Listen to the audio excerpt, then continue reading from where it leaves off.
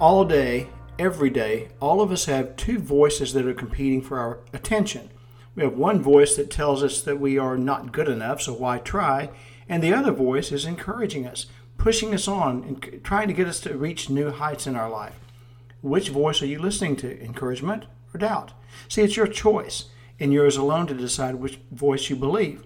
Encouragement keeps us on the path to our destiny, while doubt will keep us mired down in fear and insecurity. We have the power to control our thoughts, and when you fully accept and believe this, it will change your life. You no longer see obstacles, you see and embrace opportunities, and that is something to consider.